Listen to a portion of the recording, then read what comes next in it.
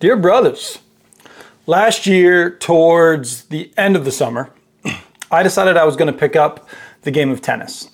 I have a bunch of clients who play. I work in the tennis and golf field, but I didn't play. Figured I should try it out. So I laid out a plan that I was going to be a 4.0 by the USTA rating system in 30 days.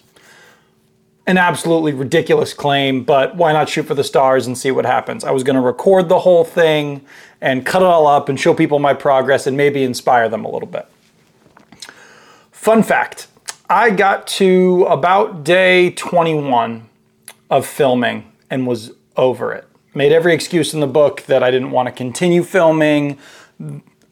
Quite simply, I just wanted to stop. In hindsight, I think it was mostly because I was so far away from the goal that I had set out that I just decided to quit altogether. So failure number one, I used a bunch of excuses to not finish what I said I was going to do. Not great. So how is my tennis game today? In all honesty, it's actually gotten pretty good, relatively speaking. I've taken my fair share of lessons. I probably play 2 to 3 days a week for the last 7-ish months. I have no doubt improved, but Lord knows I'm far from where I would like to be. But the more compelling point is that I've gotten back into playing competitive sports now, and I have found something that I had once forgotten, which is my love for making excuses, especially when I'm not good at something. Examples. The ball is flat. It bounced off the line and made it really hard for me to hit it cleanly. That's why. I'm too tired from my last few workouts and I just can't get to those drop shots or lop shots today. The racket's too light. The strings are too tight. The clay is too dry today. I'm slipping everywhere. There's a bump over there on the court. What do you mean? You want me to swing through the ball without going 1,000 miles an hour? How can I swing through something without going fast? I haven't played long enough to compete with some of these folks. They've just had longer to get better. That's why I'm struggling right now. My contacts are bothering me. I can't see anything clearly. How on earth am I supposed to compete when I can't see? That's why I'm struggling. The list is seemingly endless. Oftentimes, I'm saying these excuses under my breath or they're just in my head, but it is amazing how frequently they are popping up. All the time. The moral of this story is that I use these excuses to cover up the fact that I'm a beginner, but more that I'm just not very good yet at this new sport. And so beginners fail a lot, and that's a part of it, but I'm not accepting that. It's incredible that in every other adventure in my life, be it this podcast or my work with athletes and lifters, that I fully understand this. I get that things don't go well and you have to learn from your mistakes. And in doing so, you become better at it. You fail, you learn, you get better. You fail, you learn, you get better. But in this competitive world of tennis, I find myself being the king of excuse making. So failure number two, I have used excuses to cover up the fact that I'm just not very good yet. Quick story, not 2 months ago, I was playing with a guy and it was the day I had just gotten some new contacts. So my eyes have a host of issues and finding contact lenses has been a bit of a struggle my entire life. This day was no different. My eyes were dry, they were blurry, I could see double a little bit, they just didn't feel great. I was playing an objectively much better player than I am, but every shot that I mishit or every mistake that I made, I was cursing my eyesight. I can't fucking see. I must have said that 50 times. Under my breath usually, but there were definitely a few times where it was much louder than that.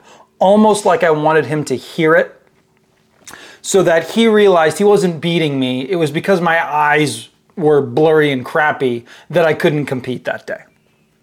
So as I was walking back towards the baseline after another failed volley, I thought to myself, what a little bitch you are, making these complaints. Is that what strong men do? Complain when things are hard? When there are roadblocks or difficulties that come his way?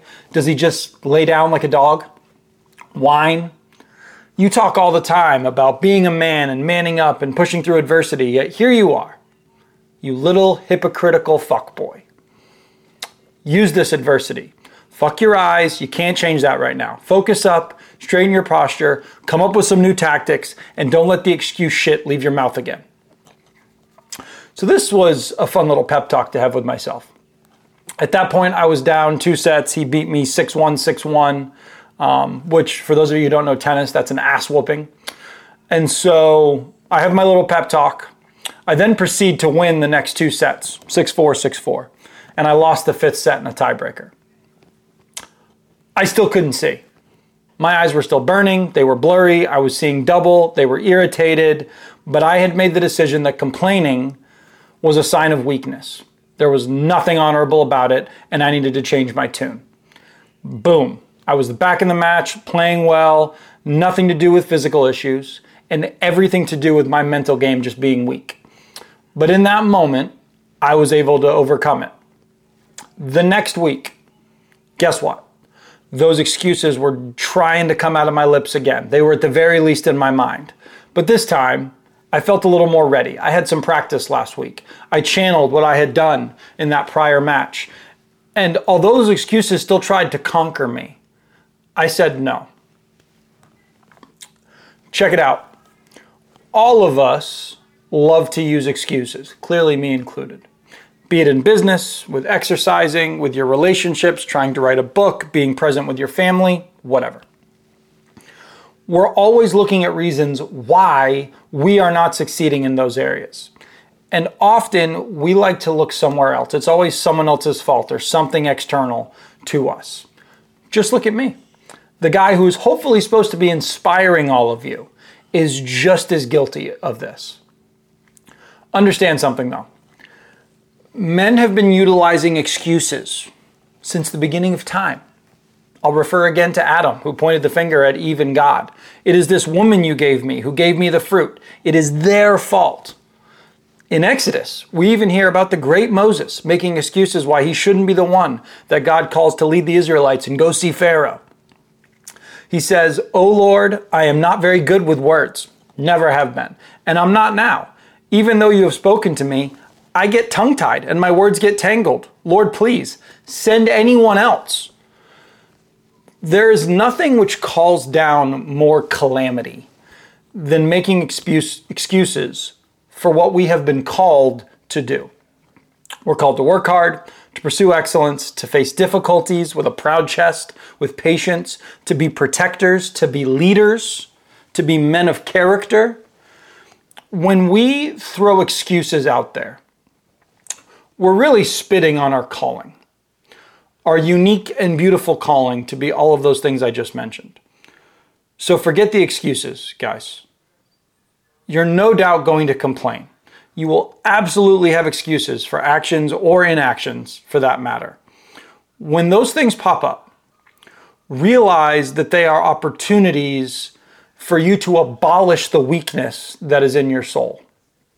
An opportunity to show piety by fighting such base thoughts and continuing in your pursuit of excellence. It doesn't matter if this is in tennis, writing your manuscript, serving the community, trying to lose 50 pounds. Buck the excuses and push forward. As always, God bless, be strong, and get rid of the excuses, fellas. We'll see you.